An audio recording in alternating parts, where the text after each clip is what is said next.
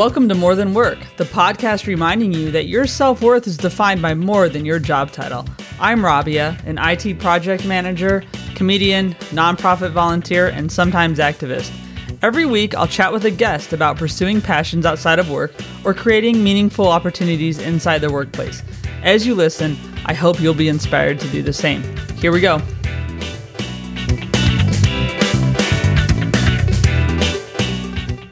I had a cold during a certain week and I recorded 2 episodes. So this is the second of my stuffy nose series, I guess. I hope it's not an annual podcast series, but we never know.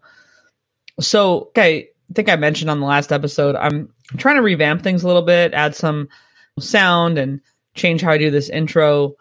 And I'm going to really make an effort not to share the entire podcast in the intro like I'd been doing. I got feedback, basically. I knew I had ways to improve, but it wasn't until I realized someone else noticed it that I'm doing it. And it was nice. It was nice to get feedback. It was nice to react maturely to that feedback. I have a tendency to not always act maturely to feedback in some situations. So I feel like there's some growth there, you know? But one thing we talk about in this episode, the guest, Simon Pryor, is a QA analyst for EasyJet, for a travel company.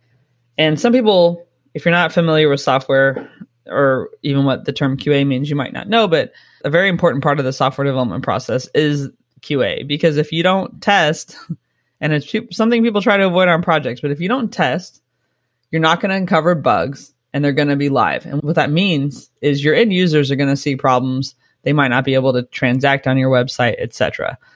As a consumer, some of you guys might go on websites to buy something and you'll notice some error and something that prevents you from doing what you want. That's a bug. That means either QA didn't catch it or they probably didn't have QA is likely. So we talk a lot about QA and why it's important. And it's kind of fun for me just because, well, you'll see. I'm not going to tell you. You have to listen for about 5 minutes. You'll know.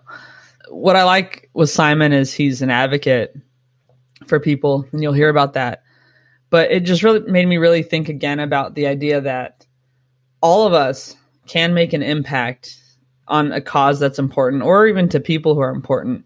Maybe there's just someone that you haven't reached out to in a while because you know they were going through a difficult situation. And so how you can make an impact with them is actually just reaching out. It's just your time and maybe being a little uncomfortable, you know, but that's making a difference. There can be other things where like there's a cause you want to have an impact on, or a community. So you find what's within your means and ability and you pursue it.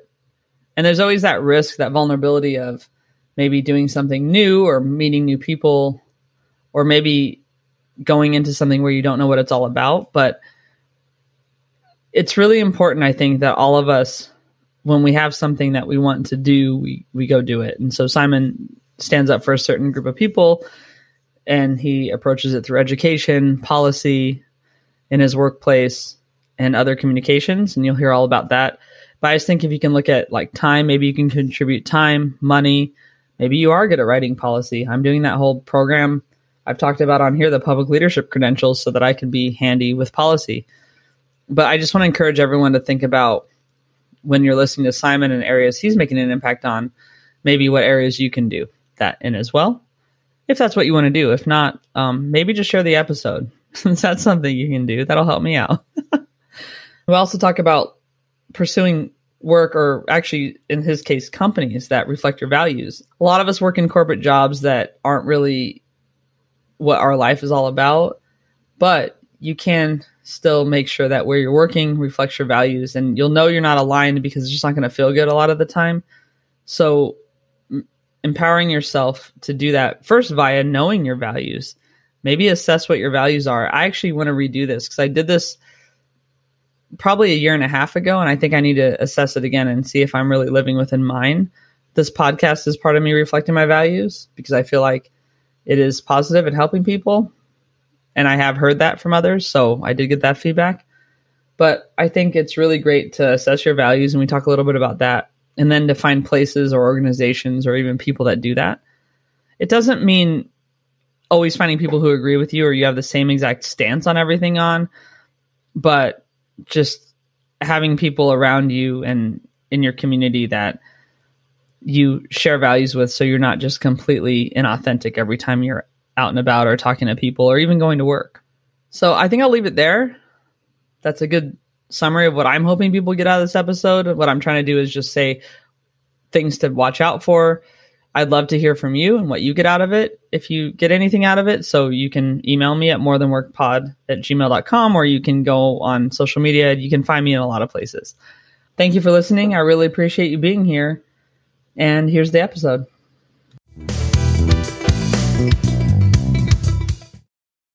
Welcome back, everyone. Today, or it's really tonight, but I like to tell you sometimes when I'm recording, it's nighttime here, and both of us are in the UK. It's Simon Pryor. He's a senior test manager at EasyJet, a podcast host, and a neurodiversity advocate. So he's basically challenging me for the number of titles someone can have at once. So Simon, how are you doing? I'm good, thank you.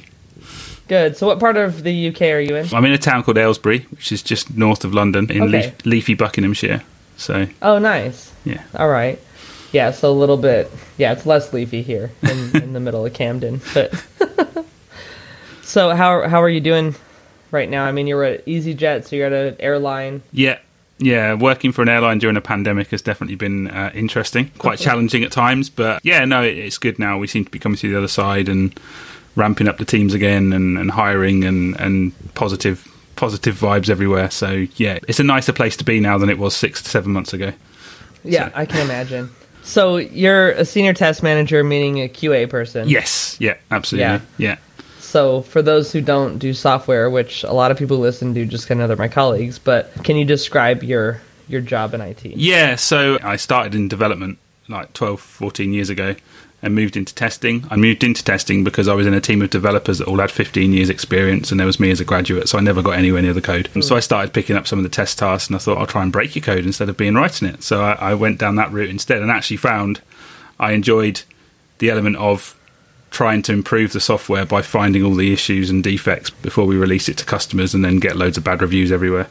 So yeah, it's just become a passion, really, that me and my teams are there to ensure the right level of quality in what we're releasing by testing it, by asking questions, by challenging the status quo with the decisions that people are making from a requirements perspective, and just trying to make sure it's the right level of quality for our customers to be happy with. Yeah, that's cool. I mean, I've done QA a little bit, but more just as an end user, like there's no one else doing QA kind of thing. And I found that when I'm just a project manager and not doing QA, I would get super annoyed at QA for finding things in a way. And then I would get super annoyed at them if they found nothing. So I'd be like, all right, I have to go test now because you guys found absolutely nothing. There's a problem. But then this huge satisfaction in doing the QA part and finding something. Yeah. So just as one person had a complex relationship with the QA people. So how do you, I'm curious about how you deal with that. I'm not interviewing you for a job. I know. No. I think being in a position that's really difficult, how do you do that and find satisfaction in your job? Well, it's an interesting one because I've had some really challenging humdinger conversations with PMs in the past where they've gone, we're not having testers involved at the start of a project. No way. We haven't got the money for that. You can only get involved for the last month. That's when you do your testing. And I'm like, let us get involved at the start. We can help make the product better, and having to have those discussions. So it does sometimes feel like you're wading through treacle to get people to listen to the idea of testing doesn't have to happen at the end. It can happen all the way through. But yeah, persuasion is definitely a big part of the role, and being able to articulate why and how and what we need to do, and not just be about writing a load of tests and telling you whether it's passed. Yeah, exactly. Because you have to do a lot of interpreting depending on how well they wrote the requirements. So you're so passionate about it, though, that you actually have a podcast called a Testing Peers Podcast. That's right, yeah. So I'd like to hear about that. I mean, I've listened to it, but can you just tell people? Yeah, so the concept started about 3-4 years ago. I met one of the other co-hosts, Chris, at a conference, a testing conference called UK Star in London, and he sort of kept in touch, and then he suddenly sent out a WhatsApp to about 10 or 12 people about 3-4 months later, saying, a lot of us working testing, we feel quite isolated in our companies. There's no one around to challenge us from a testing perspective. How about we set up this accountability group that we sort of share ideas with each other and bounce things off each other? And we started with a WhatsApp group, then it became a Slack, and there was about 12 or 15 of us, but only 4 of us were really quite active.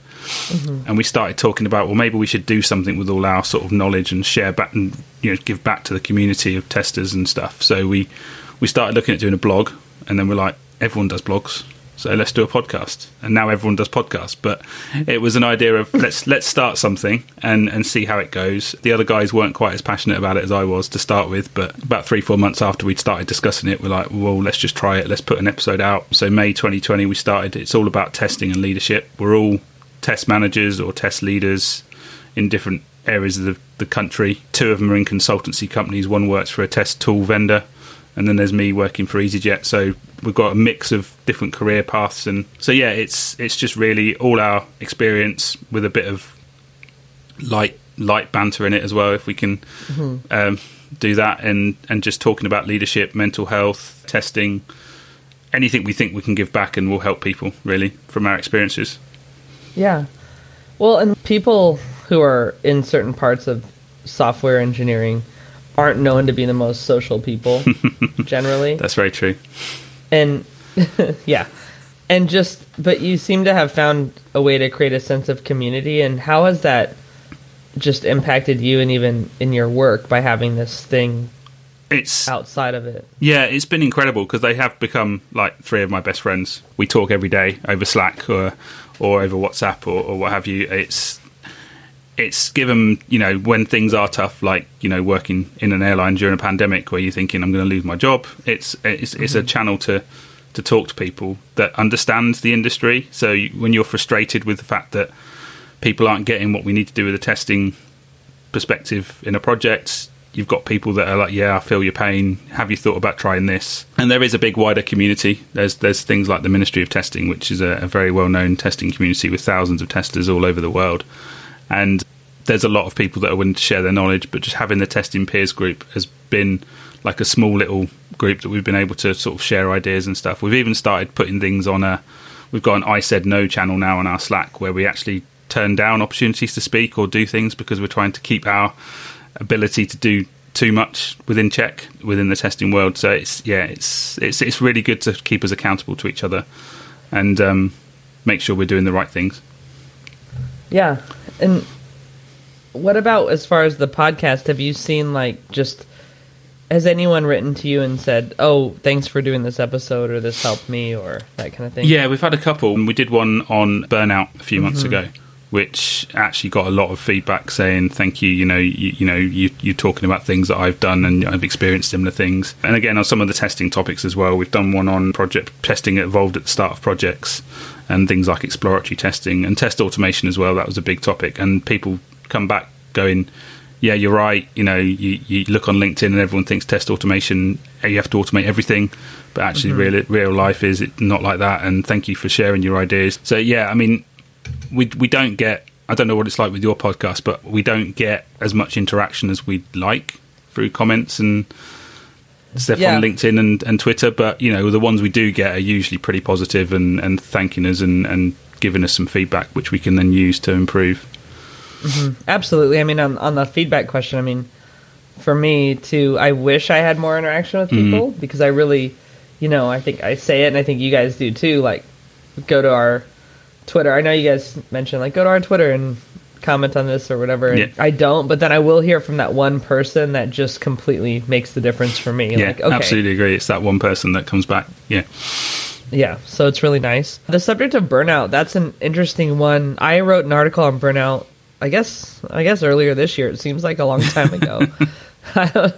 and I have done that. I've had that experience, and you've had that experience too, right? Of just completely. Yeah, I did. I've hit it a couple of times. The first time I was working for a big cybersecurity company, and I had a team in India, I had a team in the US, I had a team in Ireland, and I was working 14-hour days to keep in touch with everyone. Traveling to Ireland once a month to go and be with the team that I'd literally just set up. I'd hired graduates from Ireland to try and build this test team, and I was literally checking my phone during the night, to answer calls and answer emails, and panicking if I don't answer it straight away, there's going to be implications, that etc.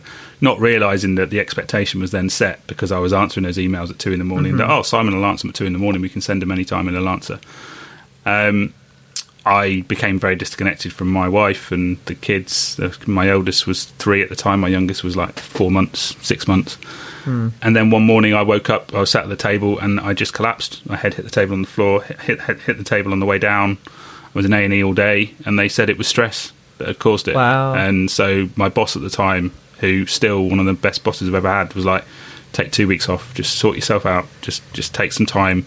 We've got everything, don't worry about a thing. And it gave me some time to reflect on, what do I actually want?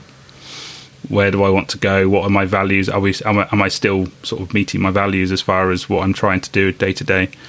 And it changed me completely. I stepped back from a lot of the stuff I was doing internally that was sort of not work related, but for the company, and decided to stick to just my role and focus on my team, and shut down a lot of the avenues that I was at the time doing externally. I eventually 6 months later, I decided to leave because I felt that my values weren't being met, and I moved on. And so it's been tricky. And then pandemic hit with EasyJet, and burnout happened again from sitting at your laptop all day long in 10 hours of meetings and not moving and not being healthy, not eating properly. And it was a fun few months earlier this year, or end of last year. Yeah. Well, it was just a weird. And you were going into the office before the pandemic, or no? Yeah. I was 3-4 days a week in the office before the pandemic, and then now it's 1 to 2 days a week. Now we're out of it again. So, okay, yeah, that's an interesting thing too, because I think a lot of people. I was always remote. I mean, for the last 5 years. So, what changed though? What I noticed was, like, at the clients and stuff, they were online more. So it was, their commuting time and stuff gave you a break in a way. Yeah. And they weren't doing it, and all of a sudden they were kind of working these longer days and expecting us, and it's like, well, I've already sorted out my balance issues. but even for us too, a lot of us ended up working like crazy hours during different times. And it was funny because right when I published my article, the next week I kind of broke down a little bit, and I was like, oh, what are you doing? Like, go read your article, Yeah. And did you feel like you were able to handle the burnout better the second time, just having through it? I think so. I mean, I sort of took on some sort of therapy 1.5 years ago to try and help me with some sort of confidence issues I had from a previous role as well, where I lost all my confidence in my ability. So I was in therapy, and my therapist was really helpful with it. And she's like, it's really important that you find a way to separate between work and home, even if you are in the same building. And that was something I was really struggling with, because the commute was the compression time between work and home, or getting ready for work in the morning. You'd listen to music, listen to podcasts. You had that break, and suddenly you go from that to not having your 45-minute, an hour commute each way, and trying to work out. I literally I say bye to the kids, and then I open the office door and go in and start work. There's no transition. And you just end up either being sat at the office desk for longer, or you carry your work mobile around with you in the house, and you're checking your emails when you're sat with the kids, and it wasn't great. But I did start to put things in place, like adding breaks to my calendar to give me some downtime, and deliberately leaving my phone in the office, shutting my laptop lid when I leave it, and not going back to it. It's not always possible, but at least if I can do that 4 days a week out of the 5, or 3 days a week out of the 5, then it gives me some downtime in the evenings at least. Yeah, it's just setting those boundaries somehow. I was in a studio for most of the time until about a month and a half ago, and it really took a lot. But it was also that same thing of that laptop gets put away. I use my laptop for my stuff, because a lot of people have one. But it's important. So no, that's good that you figured that out and that you're able to get help. But I think people listening should know that this is a normal thing. That absolutely agree. Yeah, definitely. Because I think a lot of people just beat themselves up like, oh, I should be handling this better. I don't have COVID. I'm lucky. Well, whatever. You've got whatever going on. You're right. It's normalizing it for everyone. Everyone's experienced a tough 18 months, 2 years. They've just dealt with it in different ways. Yeah, it's accepting that and being free to talk about it as well, and not feeling like you're doing disservice by talking about it. Well, yeah, now the transition out is interesting. How's returning to the office been for you? It was weird at start. because the first time I went back in, I was like, I'm not going to get any work done today because everyone just wants to say hi and meet for coffee, which is great. It's great to socialise again, but at that stage, you're still a bit wary. Everyone's still wearing masks. Everyone's elbow bumping rather than and shaking hands or whatever. And it's you're like, I'm not sure I want to spend this much time in this close vicinity. And they'd done it so the desks were separated a bit more than they were before, and limited capacities in meeting rooms, but it still felt very strange being around that many people. But now it's kind of got back into a normal rhythm, and you don't have so many social coffees other than the ones you plan to do. There's no you actually get some work done as well, so it's not too bad now. It's nice for a change to be in 1 day a week at the moment, so it gets you out. Absolutely. So one episode that resonated with me on your podcast, and I want to talk about your podcast because I really do like it, and I think especially people in the tech industry would, because especially cool. QA. I don't think QA gets much of a shout, and I do, despite my sounding like I don't like QA, I really do. I think it's the most important thing, because once a bug's out there, like anyone who develops an app for the Apple App Store, and they push a bug out, they know how devastating it is, because they might have that bug for a while. So the time frame to get an app release in is pretty long, from my understanding. It is. So, you did an episode though on one-to-one meetings and the importance of those, and if anyone doesn't know what I mean, it's like the meeting between you and your boss. If you're from the States, or here they'll say line manager more often. And what resonated with me with that was because my current boss has a meeting with me every week, so that's great. And my previous boss did, but then I know a bunch of other ones just will cancel them. And you guys mentioned people just canceling because the boss has nothing to say. So they just think there's no reason for a touch base, and they don't even know that that's hurting the employees. And so that kind of subject, and just having that emotional intelligence around it, first of all, how do you guys come up with the subject you talk about? But second of all, what do you think has made you want to talk about those things versus just your tech stuff? Yeah, I think when we set it up, we were like, this needs to be about leadership, and as well as sort of testing. So we all had experience of being leaders and managing teams, and we've done quite a few on hiring and onboarding and training up new members of the team. But we have a Trello board. It's probably got about 70 or 80 topics on it now that we try and prioritize every week. We record every Wednesday, or most Wednesdays.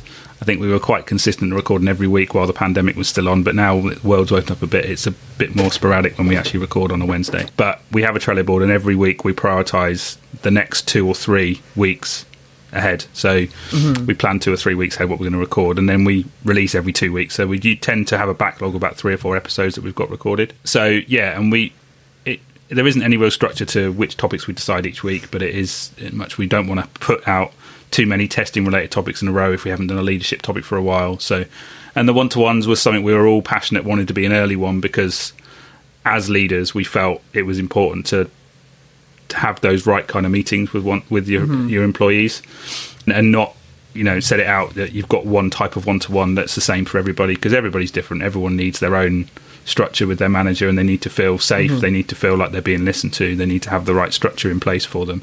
Some will want very formal, some will want a casual, how are you, how's the family, you learn a bit about them and have a casual chat rather than a status update meeting. But you try and accommodate everyone's needs and make sure they have what they need. I agree, and I think it's really important. So I just think it's cool you guys are covering that kind of stuff too. It's good to hear that it's useful. Yeah, I think so. So then you're a neurodiversity advocate as well.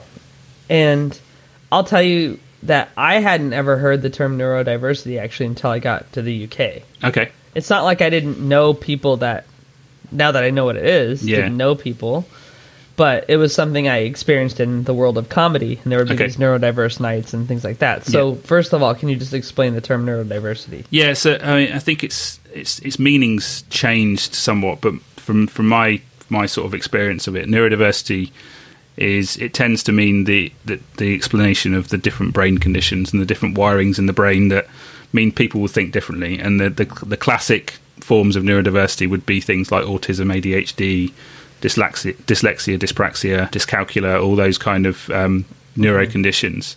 But it also it's become more widely as everyone thinks differently. Technically, everyone could be classed as neurodiverse in some way because no two people think exactly the same way. So yeah, it's really just pushing that kind of diversity of the mind. Well, and you've written, I mean, in your blog, you've written articles about having a neurodiverse friendly workplace, and especially I was reading some of your articles about interviewing and interview questions, for example. That was more recently you did.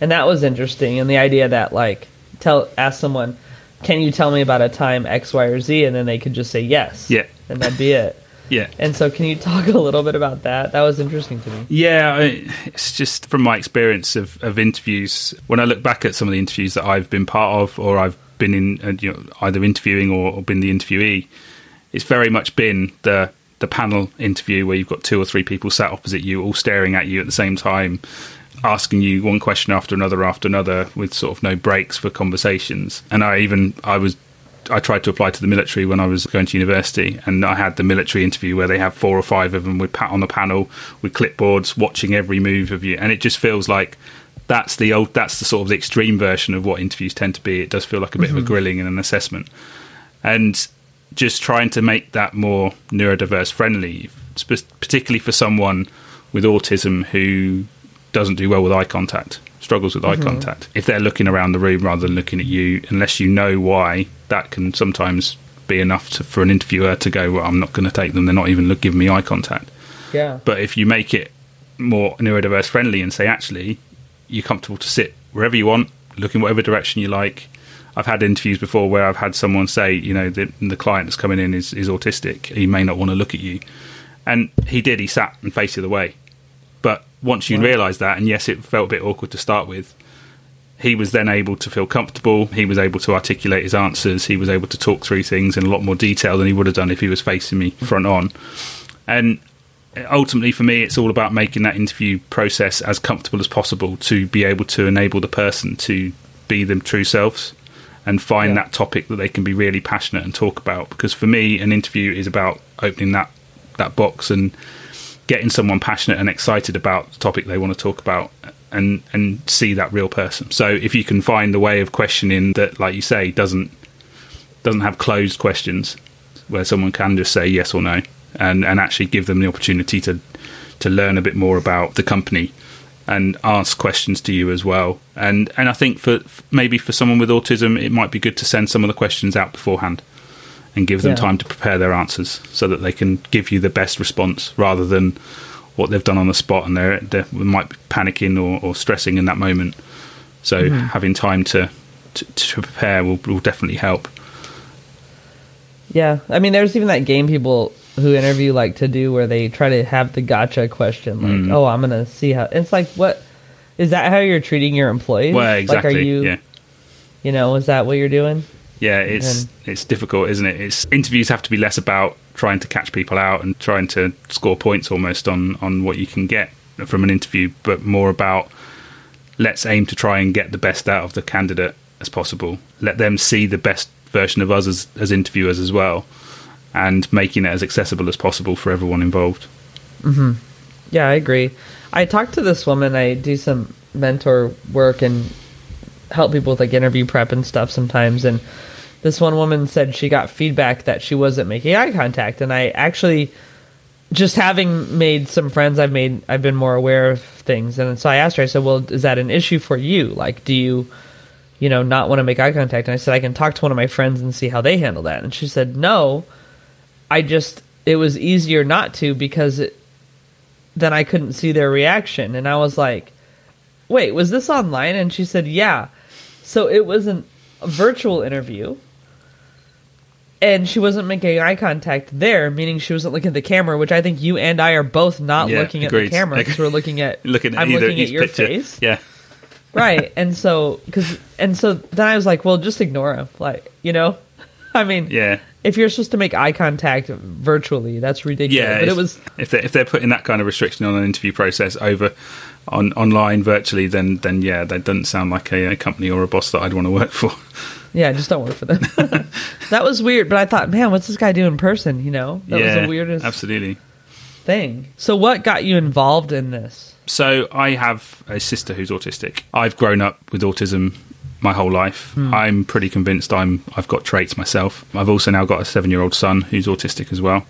So it's very, very at large in my family, and it's given me that determination to break down the barriers at all costs to ensure that my son has the best life he can, be as successful as he can, and not have things block him from progressing to where he wants to be in the school level as well as in the workplace. And it's been really nice actually how opening and appreciative EasyJet have been of me sort of presenting a lunch and learn session on neurodiversity, and being able to push things a bit more there, and opening those conversations up with people at work that say, I've got family who are on the spectrum, or they've got ADHD, and we've struggled with this, that and the other, and I'd love to be able to find ways to get people into the work environment. And it's now opened doors for me to be able to be involved in helping set the policies in work for accessible workplace around neurodiversity, not just for our staff, but also looking at our customers in airports as well, and trying to really broaden that view of how we help people from all backgrounds, not just the ones that are visibly disabled in airports. And it's just one of those things that's opened doors for me to start talking a bit more about, knowing that I'm doing my little bit to help improve the workplace and improve accessibility for everyone. Yeah. And one thing that you just said struck me was about it being invisible, know, or being visible or not. And that's one thing with, I think I've said it on this podcast before, I have MS, and that's invisible for me. Yeah. And there is something interesting about when you can't see whatever it is with the person, often people will just say things to them. Yeah. That are inside. I got told all the time how, people with illnesses should just stay home and, they're going to die anyway. And I was like, well, I'm kind of standing right here, but thanks, And and I think with autism and anything really in the neurodiversity spectrum that you talked about, a lot of it's not visible. Like, you don't exactly look at a person and just see it. And so I guess this is probably too big of a question, but what would you like to see change about that, about how people like treat each other even in an initial meeting just by making assumptions? Yeah, I just feel that people need to be free to be who they want to be, and people need to be free to be able to share as much about it as they want to as well. And, everyone needs to be accepting of not everyone's the same as you. Not everyone does things exactly the same way you do them. Examples, I worked with a colleague for a long time that used to insist on having a 10:30 coffee break every morning without fail, regardless of whether he was in the middle of a meeting, in the middle of talking to someone, in the middle of a piece of work. He would literally get up at his desk at 10:30 or get out of the meeting room and walk out the room, go and grab a cup of coffee and walk out into the car park. And that was his daily routine. He would never switch from that. Nothing stopped him from doing it. And to start with, people were a bit like, why is he getting up out of a meeting? That's so rude. What's he think he's doing? It's, career-ending type moves in some of the meetings he was in. But it bred that acceptance of, okay, it's a routine. We have to enable him to be his best.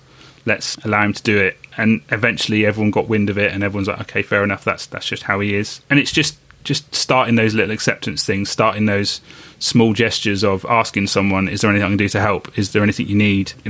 If there's a very strong smell from a kitchen and someone's very sensory towards smells, doesn't have to be someone with neurodiversity. I myself, smell from the microwave coming out, you don't want to be near it. But it's just enabling people to be able to move away and do things differently if they need to, and still be able to work, and just being open and offering assistance if they need it. Being kind is what it comes down to. Being kind and being accepting of everyone for their differences. And anything I can do to encourage that would be a plus. Yeah, I agree. I mean, because sometimes it's kind of our own hang-ups that get involved anyway when we're like, oh, that person's that person's that, and all these labels that everyone has to have. And even the pressure to label ourselves, like, if you have a quirk or something, then you have to be some. Yeah, agreed. And that's one of the things around it is it's not necessarily about the label. I mean, I think neurodiversity has become a thing where everyone talks about neurotypical and neurodiverse, and actually everyone's different. We need to just talk about people as being themselves. Embrace the differences, accept everyone for who they are, allow them to be their best selves. If they need any kind of assistance, support, and whatever, then let's give them that and support them in whatever way we can, and just be kind and be supportive with everybody. Yeah. So what are some of the things outside of EasyJet that you've done with your advocacy? So I've done the blogging, which I've shared around in different places. I'm doing a conference panel talk in November on neurodiversity in tech, and I'm getting a few opportunities to do that kind of thing as well. I'm also talking in my son's school next week about neurodiversity. They've got a diversity week, so they've invited me in to talk about that. So there's little bits and pieces going on. I'm doing a lot of sort of research in the background to write more blogs and publish more stuff on that. But yeah, it's more sort of just talking about it really and finding opportunities. I've done a few podcasts like this where I've talked about it briefly, so it's just trying to push that agenda out one step at a time really, and help improve the workplace and the wider environment. So do you think just between having the podcast and doing your advocacy work that's been helpful to you as far as just work and creating more balance for yourself? I would say yes. I think there's other things I'm still doing as well. I say yes to too many things, but because of my passions, I mean, one of the things I'm also doing, I've been doing for the last 5 years, is I'm researching how much testing and quality is taught in university. I set up a hashtag called Make a Tester about 5 years ago, where I was invited back to my university and they're like, come and do a careers talk. And then they asked me what I'm doing, and I said, I'm in QA. Oh, no, we don't teach that. Can you not come and do a careers talk on that? Can you come and do a special subject talk instead? And I was like, well, hang on a minute. It's a career. Why are you not letting me do a careers talk? But then I started researching other universities, and none of the UK top 25 taught testing at all. Or sorry, one module in the top 25. So I did a talk at a conference. I sort of shared my research. I got the community to come back and say, okay, what are the top 5 skills we look for in testers?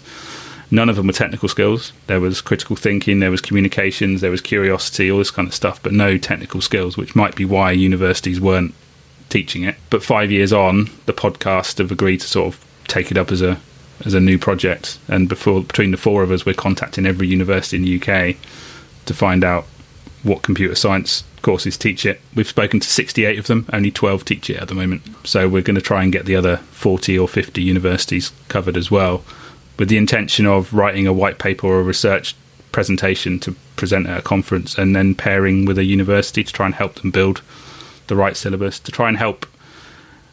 It's not just about increasing the number of testers coming out of university, it's increasing the awareness of testing, full stop. So even developers and PMs and BAs that come out into the workplace have got that knowledge of what good testing looks like, so they can help shape the quality aspects of stuff as well. But yeah, it's been a passion of mine. I literally, every opportunity, I try and help talk about testing where I can. We've got some work experience students coming in at EasyJet at the moment, and I'm trying to encourage them to look at testing and doing talks on testing as well. I'm one of these people that I'll wear testing slogan t-shirts that I've picked up from conferences and try and just start those conversations at any point I can, and just try and get people talking about it, because that's the only way to raise awareness outside of the testing world, outside of the testing bubble. Because I think one thing that's very clear is, doesn't matter how many testers we have in the world, we all talk to each other and we all think, that within the testing world it's great, but outside no one understands what we do. Well, actually we need to start talking outside of our bubble then, and start talking to people outside the testing world to make them realise what we do and help shape the way forward, build a culture of quality across our companies so that everyone understands where we're going. Yeah, that's great. And it's funny because it's like they don't teach that, but they don't teach them to write code with no bugs. Well, exactly. Yeah. You can't, right? It's just not going to... It's not like everyone gets out and goes, oh, I have no bugs, so... Yeah, well, that's the thing. I mean, they teach 7 or 8 different programming languages in a 3-year computer science course, but they don't teach you any testing at all. It's kind of like not teaching someone in writing class, not teaching them grammar in a way, exactly. Right? Yeah, absolutely. That's a really good way of putting it. I just write whatever I want. Yeah. In any order. It doesn't matter. No, absolutely. That's actually a really good analogy. I might use that again if that's okay. Oh, yeah, please do. That'd be good. Oh, that's awesome. Is there anything we didn't cover that you want to? I don't think so. I think we've covered everything that I think I'm doing at the moment. I'll talk testing till the cows come home. So it's become more than a job. It's a hobby, really. Other than spending time with the kids and my wife and doing the podcast, I'm always trying to upskill myself, learn more. But not just for my sake, but to try and improve my team, improve the way we do work and do testing at work, and build that culture. And I'm starting to get some traction at work. We've built an internal community where we invite everyone across technology to come and talk, to listen to testing talks and whatever else. And even the director of tech is like really on board with testing now, and he's sort of pushing the, you need to do this right, make sure we put it in the right places, rather than it being the old-fashioned view of, testing's not important. Because at the start of the pandemic, they broke down the whole testing department, got rid of the head of QA, separated us all out into separate teams, and it's not worked. So they're now looking at how we build up testing again as an important practice. So it's having a difference, and me being the persistent voice and not being shy to push quality at every opportunity has definitely helped with that. Well, that's awesome. Well, good for you. That's really great. Thank you. So do you have any advice or mantra that you just like that you want to share with the audience? I think the thing that I learned a few years ago is stick to your values, and don't be afraid to make changes if your values are not being met. I spent a lot of time. I did a self-retrospective about 4 years ago where I wrote down all the things I thought I was doing well, all the things that weren't, and built my own values, both from I've done blog posts on both. There's testing values and there's a leadership values, and I tried to make sure I stick to those. I actually find it easy to stick to my leadership values than I do my testing values, but I'm still trying to make sure I fit them. And I've moved jobs twice now since I created those values because there was conflicts with them. And I try to live every day. I know I've got the values on my wall. I stick to them. I try and make sure I work through them and challenge myself if I'm not doing it. So I would say, exactly that. Stick to your values, or invest time in finding your values, and then stick to them. And don't be afraid to make difficult decisions if you're conflicting with them. Great. Is there a tool, or is it in your blog that you wrote about how you did your assessment, or is there a tool you liked using for assessing your values? I can't remember what tool it was I used, but I used a mind mapping tool to create a mind map of all the things that I was doing, and generated it off that. But mind maps, I love drawing mind maps out to think things through, and I used the interactive whiteboard stuff now, like Miro and Metro Retro are really good for retrospectives. It's all online with sticky notes and stuff. It's really good. Oh, cool. Nice. And actually, I saw on your website, too, you have this README document that you created. So what is that? Because I thought, that's pretty cool. Like, I might try to do one. That's good to hear. That's come out this year. I did that. I was struggling with the community, especially with the meeting overloads at work, and the fact that people were just literally... you think you've got a half-hour break, you go and have a toilet break or go and make a cup of tea, you come back and that half-an-hour break's been filled with a meeting because people aren't sending requests out beforehand and saying, oh, can we book and talk about this? They're just block booking your calendar wherever they can see a gap. And you're in meetings all day, or you're working on stuff all day, and you get constant IMs on Slack or on Teams wanting to talk to you, where they just say hi and you don't get back to them, and then they ping you again.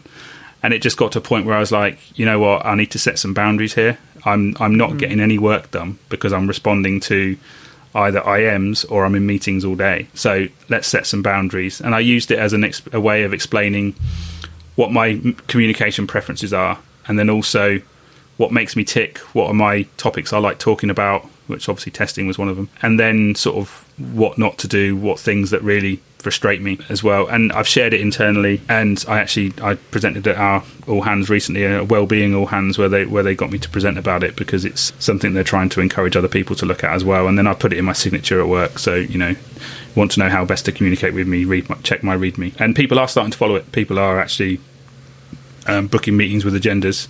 They are sending me a message on Slack or something first saying, hey, can we chat for 10 minutes? Let me know when you're free, kind of thing, rather than just dialing me or setting up a meeting in a gap that I've got. Yeah. So it's starting to change that, and hopefully other people will pick it up as well, and it'll improve. But it's another way of me trying to improve my own situation and give myself some time back to have breaks and have lunch and get some exercise. Yeah, I'm one of those people who I don't like. If friends or family, I want people to call me, right? Because I don't feel like enough people call, and I just feel like I would agree with that. But there's some people who just will call you at work and say, "What are you doing? You almost feel like, how dare you?" Yeah. Call me. Yeah, what are you doing? And I do prefer to, like, just if you need something, just say it. Don't make me talk to you about my weekend and stuff. When you just wanted this one thing answered, because now you've taken my 5, so I get it. And it's not unfriendliness, it's just more, like, let's be honest about what we want. And you don't care about my weekend, so now,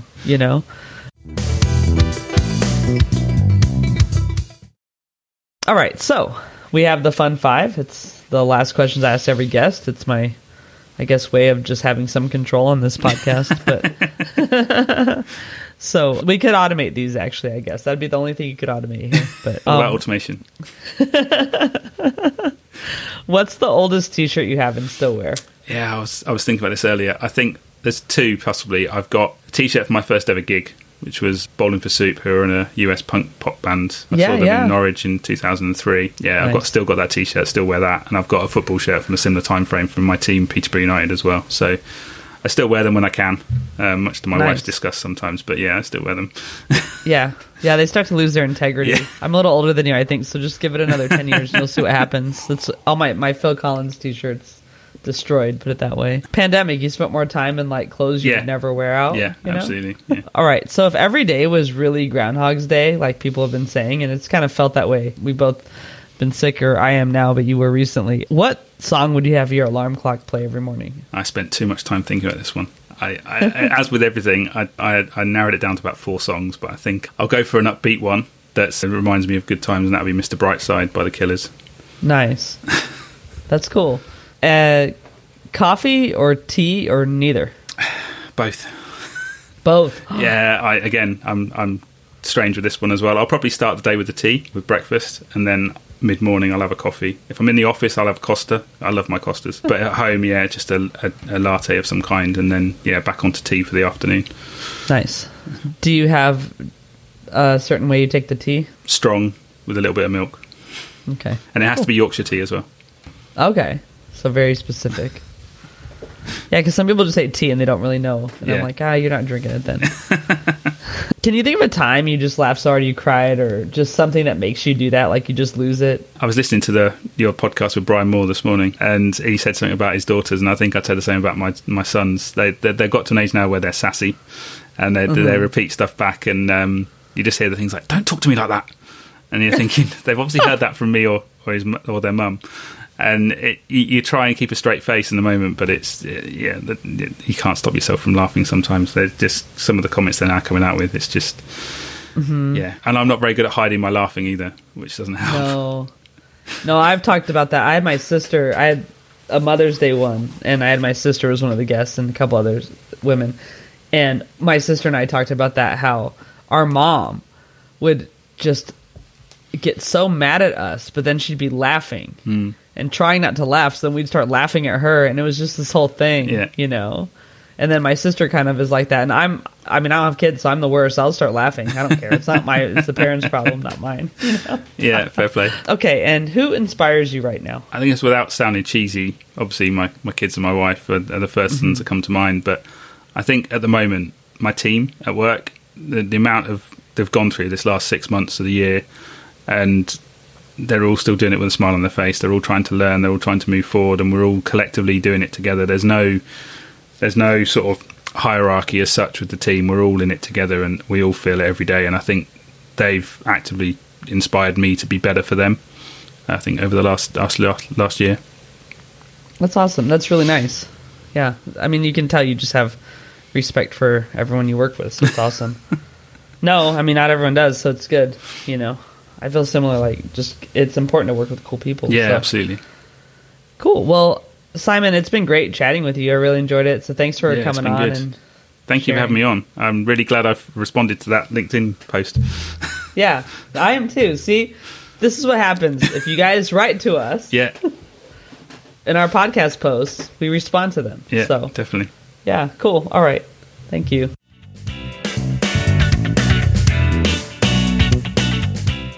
Thanks again for listening this week. You can find out more about the guest in the show notes. Joe Maffia created the music just for this podcast. Find him on Spotify. That's Joe, Maffia.